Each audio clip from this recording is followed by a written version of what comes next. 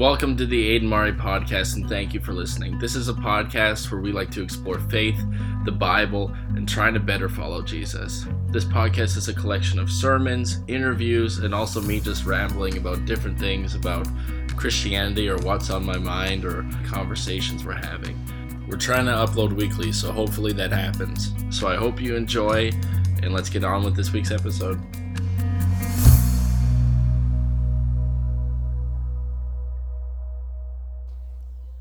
Well, thank you guys so much. How are you guys doing? You doing okay? That was a little weak. How are you guys doing? You guys doing okay? All right. So I'm going to talk to you guys about something that's really important to me, and it's something that honestly I think is hard for us because we live in a culture where it's easy to feel bad about stuff, and especially I think when it comes to Christianity, when we look out and we see the way Christians often treat people, it makes us feel like this whole God, they say he's love, but I see the opposite. We're going to talk about this word, condemnation. How many of you guys know what that means? Condemnation. Everyone, oh, nobody knows. What do you think it means? You know what it is. See, now you're put on the spot. Now you're second-guessing yourself. The dictionary puts it like this. Condemnation is the action of condemning someone to punishment or sentencing.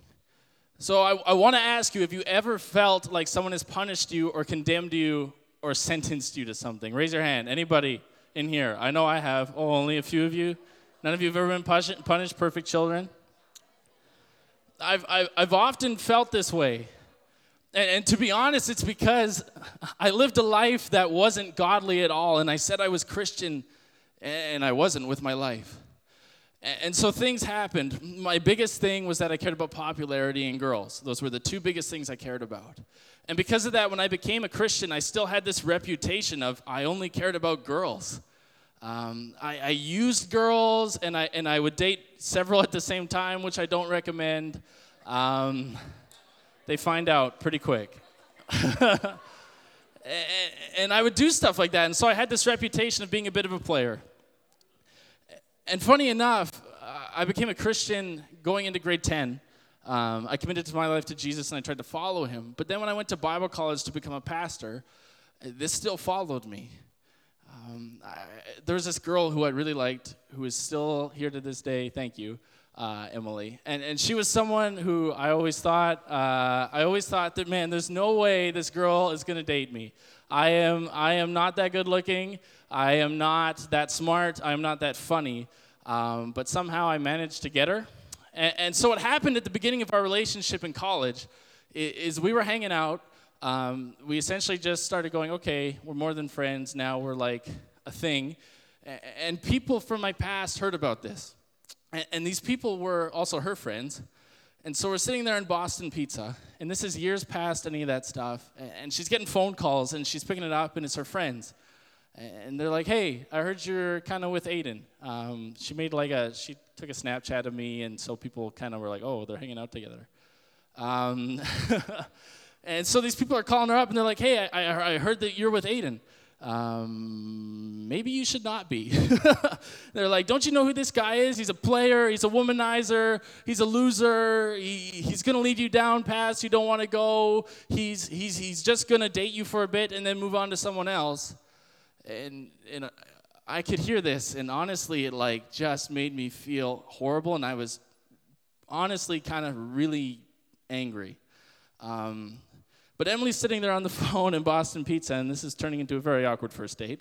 And so she's on the phone talking to these girls, and eventually she just gets to this point, and she goes, look, I know Aden did that. We literally have been talking about it for a long time. It was one of the first things we talked about.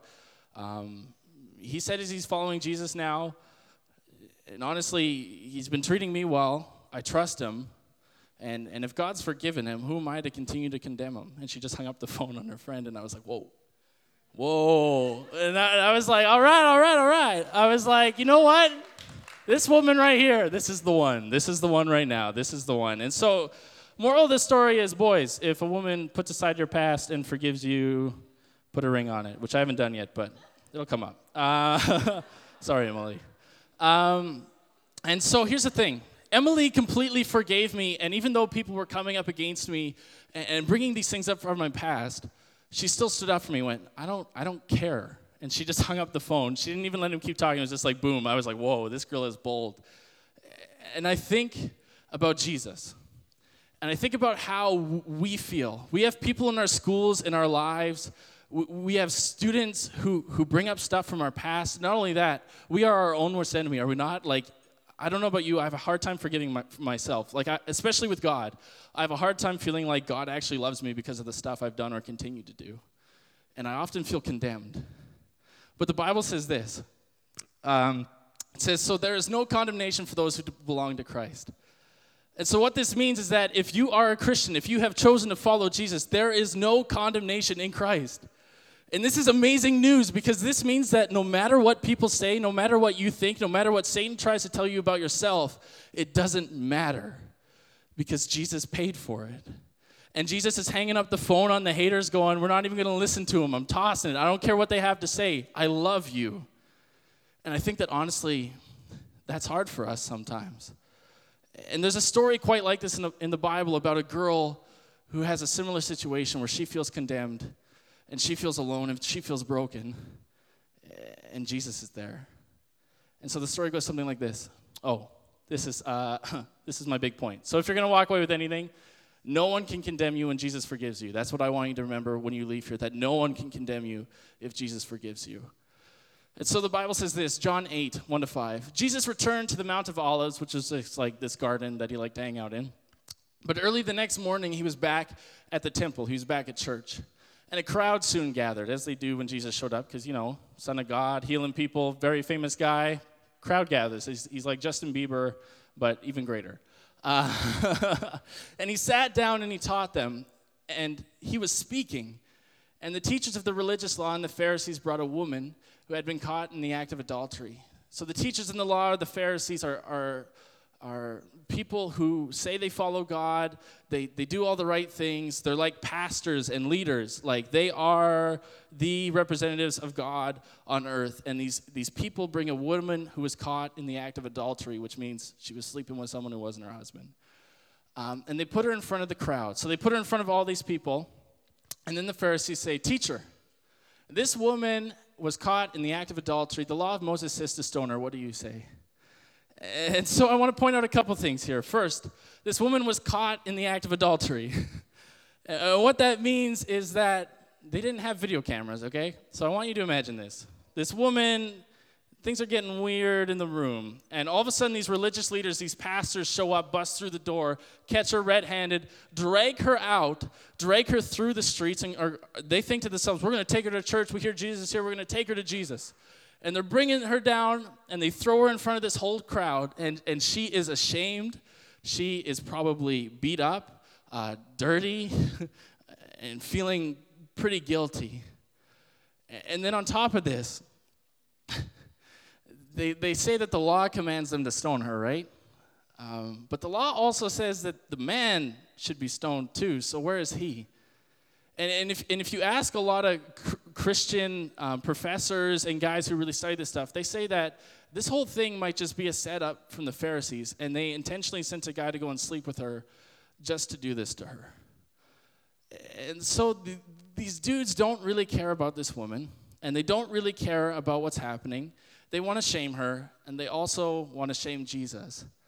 And often in our lives, especially today, I think we look at Christians and the church, and I think we see people who hold up signs that say God hates fags, and you're going to hell, and Jesus hates sinners, and you're sitting there feeling like, man, I am worthless. And not only that, if this is what these people are like, I don't want anything to do with them. And on top of that, this woman's going to get stoned, and you're going, well, that seems a little harsh, but here's why. So our sin actually brings death into the world. The reason why there's pain and suffering is because we sin. And so back in the old law, before Jesus came, God, for the Israelites, for the people who said they followed him, said, look, I'm really serious about sin. If you sin, we're going to physically show what is spiritually true about you by you dying. Because every time we sin, we die a little bit on the inside. And so that's what's going on here. But it doesn't end. So we're going to see what happens. It says this, they were trying to trap him, meaning Jesus, into saying something they could use against him. But Jesus stooped down and wrote in the dust with his finger. Very interesting. So first off, they were trying to trap him. What do you mean? So the Jews were a people group that Jesus was a part of. And the Jews were people that God chose to bring. He said that through the Jews, I am going to bring redemption and freedom. And by that, eventually, it was Jesus dying on the cross. He was a Jewish man, and that's how God brought redemption and freedom into the world from sin. And so these Jews have been captured multiple times throughout history. You might know of, like, World War II. Hitler captured them in concentration camps. Like, this was a normal thing that happened for them throughout history.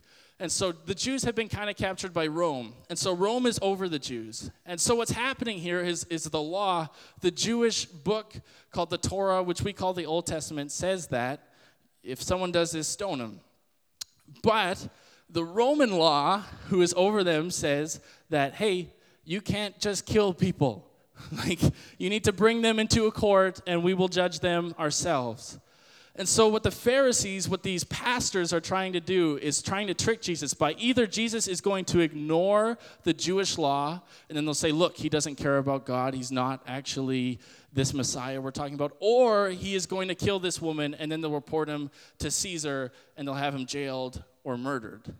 And so they're trying to trap him, and I find it interesting that Jesus doesn't give a hoot about no haters. He just, doesn't even answer. He just goes down in the dust, and he starts drawing pictures. And you might be going, what the heck is Jesus doing? Like, there is a woman about to be stoned. And Jesus goes, well, I guess I'll just start doodling. And here's the thing. A lot of people throughout Christian history think that this is what's happening when Jesus writes in the dust. They think that he's actually writing down the sins of the pastors, of these Pharisees, of these religious leaders on the ground. And so here's what's happening. They're bringing a woman for him. Look at what she's done. We're going to kill her because of what she's done. And Jesus is going on the ground, writing in it, going, look at what you've done. And so it might be murder, hate, pride, lust, anger, greed, gossip, whatever it is, he's writing that stuff down on the ground. And it's interesting because then this happens. And it says they kept demanding an answer. So they're yelling at him, dude, stop writing in the ground. We're trying to kill someone here. And so he stood up again and said, all right, but let the one who has never sinned throw the first stone. And then he stooped down to the ground again and wrote in the dust. When the accusers heard this, they slipped away one by one, beginning with the oldest, until only Jesus was left in the middle of the crowd with the woman. And so Jesus kind of gets out of this really smartly. He just is like, all right, I'm writing these dudes' sins in the ground. I'm going to stand up and be like, hey, if you've never sinned, you can stone her. And so all these guys are standing around, and they're kind of like, oh, well. And the older guys leave first, and that's because I think the older you are, the more aware you are of your mistakes and your falls and how you failed. And so these older guys are like, well, I'm not perfect, so I guess we'll go home. And then these younger guys are kind of like, well, I guess they're going home, so I should go home too. And so they all follow, and they leave. And see, they're trying to trap Jesus. They're trying to trap this woman, and it's actually messed up. But these Pharisees, these religious people, they can't see that they are just as guilty as this woman. I went home recently. My brother got married, my youngest brother. He's 18. It's like, wow, he's 18. He's married. And so I was at my house hanging with my parents. We were kind of like reminiscing about the good old days when we weren't as good because we were teenagers and we were jerks to our parents. And I eventually started talking about my brothers and how they were jerks to my parents. Like, they were very rude, very rude. It would make me physically angry, but I wouldn't do anything. My older brother would usually grab my younger brother, or my younger brother would usually fight my older brother about it. And so they kind of handled it.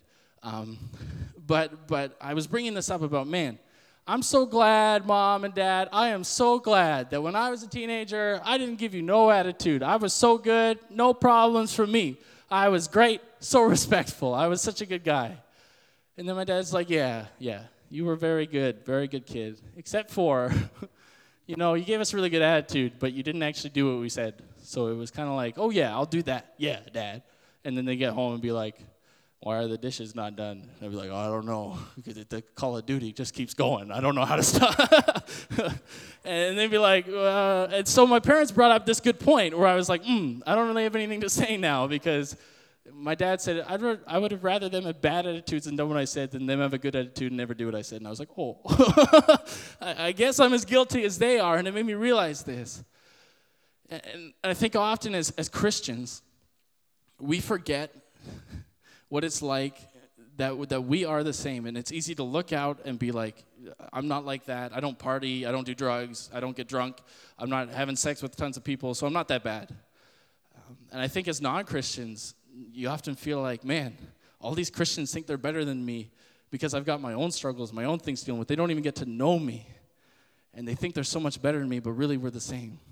And it creates this tension between the two. And that's what we're seeing here. And what God's saying is, look, Christians, you're just as guilty as everybody else. Stop acting so self-righteous. It's stupid. You didn't do anything to save yourself.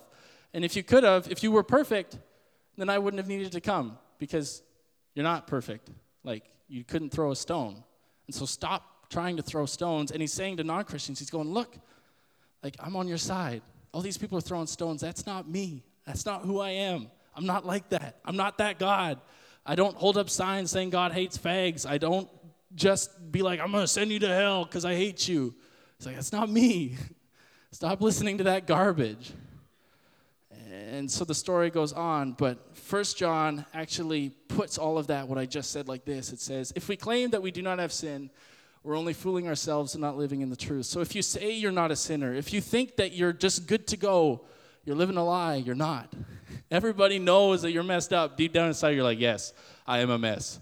And I look really good on the outside, but inside, I am just a mess. And it's okay. Like, it's like, we all are. You don't have to pretend that you're not. And have you ever heard this saying, like, your parents always said, if you're pointing a finger, 3 fingers are pointing back at you. And I always hated that because I was like, what a stupid thing to say. I'm trying to point right now. Dad, stop telling me what to do. And I think that when people are pointing at you, you just need to think, man, there's 3 fingers pointing back. Those dudes got as many issues as I do. Or if you're the one pointing the finger, you need to think, man, what is the stuff in my life that I actually need to cut out because I shouldn't be pointing right now? But Jesus isn't done. He's continuing. So everybody left. Now what? And so then Jesus stood up. Okay, he's done drawing pictures. And he said to the woman, where are your accusers? Did not even one of them condemn you? And so everybody's gone, and Jesus is sticking around. And why Jesus is around is because Jesus is the only dude who is sinless and perfect and good. And here's the thing. I want you to think about this. This woman is before God. She is before the God who gave that commandment. Everybody's left.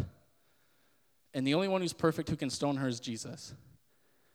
I think, honestly, right now, she is terrified because she's heard about this God. She's heard about this Jesus who goes into temples and flips tables and makes whips and whips animals out of the temple. She's heard of this Jesus who looks to his best friend and says, get behind me, Satan, and yells at him. She's heard of this Jesus who talks about hell and sheep and goats, and she's scared. She's like, oh, here it comes. This is it.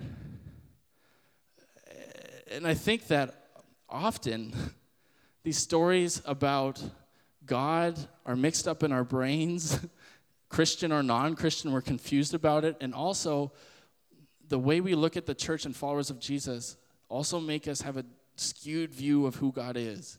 Because the church is full of imperfect people trying to be perfect. And so if you're like, man, I don't want to be with those Christians, they're a bunch of hypocrites. Yes, we could use one more. Come on down, like you are as well. And I want you to know that when you see these things and you're like, man, that's messed up, that's not right, usually God's right on your shoulder going, you're right. This isn't what I wanted. This isn't what I planned. And I think this woman has a skewed view of God. And I honestly think she's scared because she doesn't understand who Jesus is. And so Jesus is going to tell her, and he's going to show her, am I the God who stones and accuses people, or am I the God who forgives? Oh, yeah, that. The Bible says for the wages of sin is death. And so she's probably heard that too, where she's like, oh, wages of sin is death? I guess I'm going to die. And then Jesus says this to her. Well, she says, no, Lord, they've all gone. And she says, then neither do I condemn you. Go and sin no more. And so this woman who's caught in the act of adultery is just like off scot-free. Jesus is like, well, everyone's gone. You're good to go. See ya, woman. And then we don't know what happens to her. We don't know anything. We just know she's forgiven and she leaves. And here's the thing, you might think God's angry or religious or like those people you see on social media, but he's not. He's a God who loves and forgives and cares about you deeply, and there's nothing you could do to make him stop loving you, and there's nothing you could do to make him stop using you, and there's nothing you could do to lose his grace in your life. Because here's the thing, we're all messed up. We'll always be messed up until we die, and God knows that. He's not dumb. But I find it interesting that he says this. He says, go and sin no more. Imagine if Jesus came up to you and said, you're forgiven, go and sin no more. You'd be like, what? What do you mean I'm going to sin again? What are you talking about? And the Bible also says this.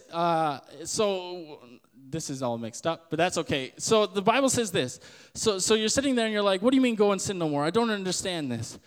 And you're like, the wages of sin is death. Shouldn't I die? Isn't this a punishment? Why is Jesus being like this? And here's the thing. This verse is often taken across like this, and you may have heard this.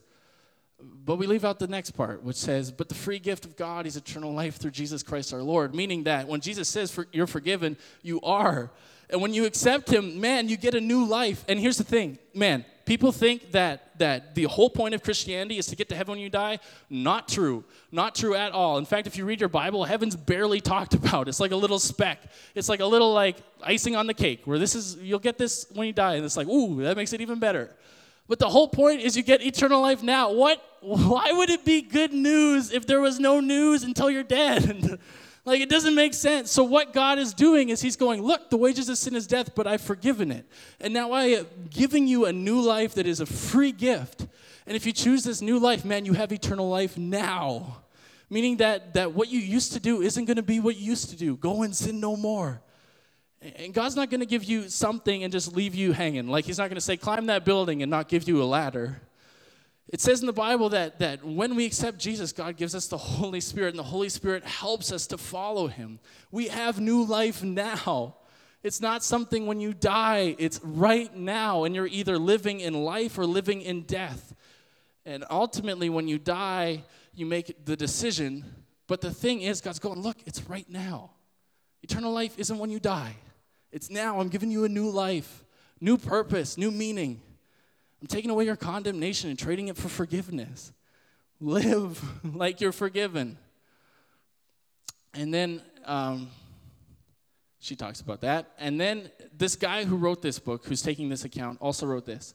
He says, those who have been born into God's family do not make a practice of sinning because God's life is in them. Your eternal life is now. So they can't keep on sinning because they're children of God. And this doesn't mean you're going to be perfect, because here's the thing, you're not. You're not going to be perfect. When you die, you will be. But you have the ability to be because the Holy Spirit's in you. And you're going to fail and you're going to mess up. But here's the thing, forgiven people are changed. You have eternal life now. Embrace it. But the Bible also says this, just in case you're too worried about, I'm not going to be perfect. It says this in the same book. It says, my dear children, I'm writing this to you so that you won't sin. But if anyone does sin, we have an advocate who pleads our case before the Father. He is Jesus Christ, the one who is truly righteous. Here's what God's saying. Look, don't sin. But if you do sin, stop being paranoid about it. Just move forward. It's in the past. God isn't someone who's living in the past. He's worried about the now. He's going, look, it's in the past. You came to me. You said sorry. We're good. We're good. Stop being scared. You don't have to fast for days or read your Bible endlessly to like make up for it. That's not who I am. It's free. We're moving forward. And it's like this. Imagine that there's like a little kid, right? Have you ever seen a little kid try and walk? It's terrible. It's pathetic. Like a kid, when they're starting to walk, it's like 1, 2, fall to the ground. And you're like, man, this kid doesn't know what the heck he's doing. And here's the thing, you've never seen a parent in your life see the kid take the 1, 2, fall, and the parent just looks and goes, oh, man, you were going to be something great, but you suck now. Now, you know what? You're not even my son anymore, because you were supposed to walk right off the bat, and you didn't. So we're not family. I'm done with you. I'm going to go make a new son, and hopefully he can learn how to freaking walk. You've never seen that. And it's funny because you're like, no, a dad's not like that. Of course. The kid can't walk yet. He's like just gotten out of crawling. He doesn't even really know what he's doing. He's just like, Dad does this, so I'm going to do it. Whoops. And he almost hits his head on the table, and the parents are like, every time the kid falls. And what you actually see is the dad usually runs up, picks up the son, and goes, okay, you want to try it again? And the son kind of looks at him like, I'm just trying to look like you. And Dad goes, okay. And he'll like reach out his hand, and the little kid will grab it, and the dad will help him walk. And that's the thing.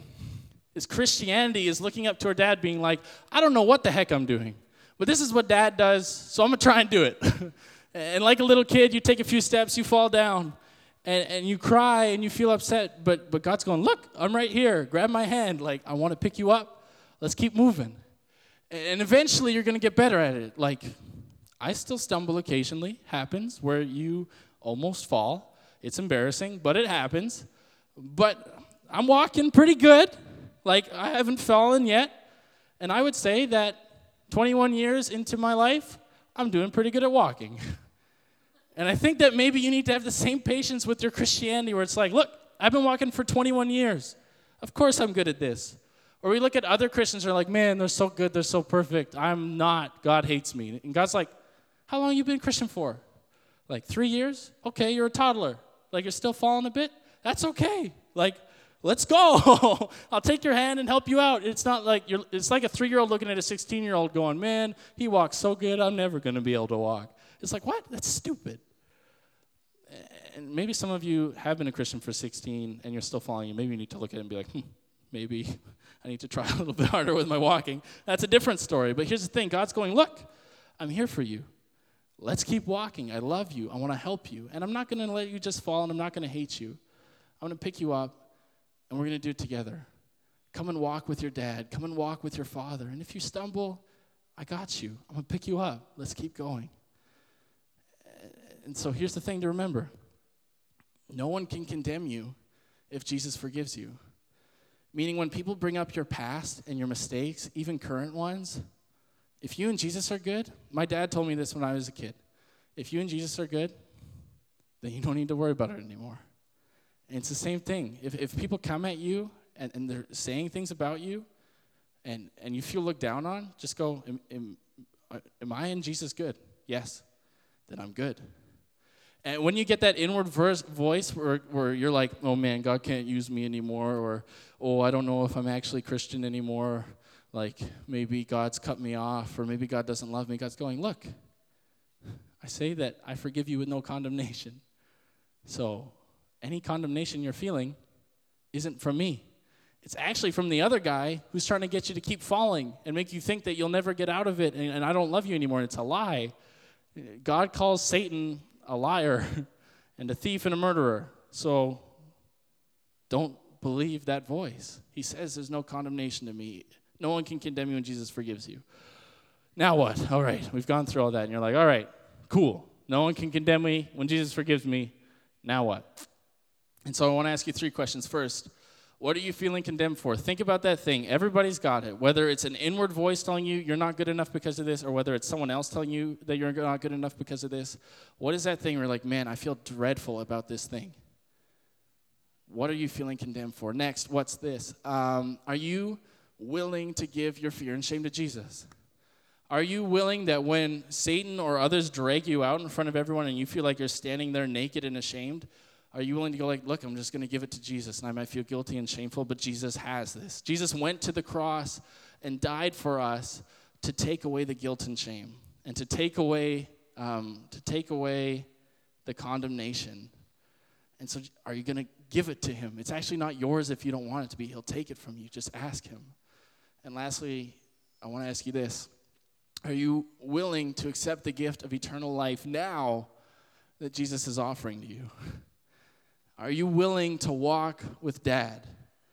Are you willing that even when you stumble and fall, you hold up your hand and go, Dad, help me? And he'll be right there and pick you up. And even sometimes the kid doesn't feel like Dad's with him, but Dad's right behind him. He just doesn't see him because he's a little kid and has no idea what he's doing. Are you willing to walk with Dad? Are you willing to try and imitate him to the best that you know how, even though you don't know what the heck you're doing? Because honestly, I don't know what I'm doing half the time. But are you willing to walk? Are you willing to live this eternal life now, not just when you die? Because it's only good news if you live it out now. And if you have to wait like 80 years, it sounds more like bad news to me. And so I'm going to pray. We're going to eat some ice cream sandwiches. and we're going to hang out.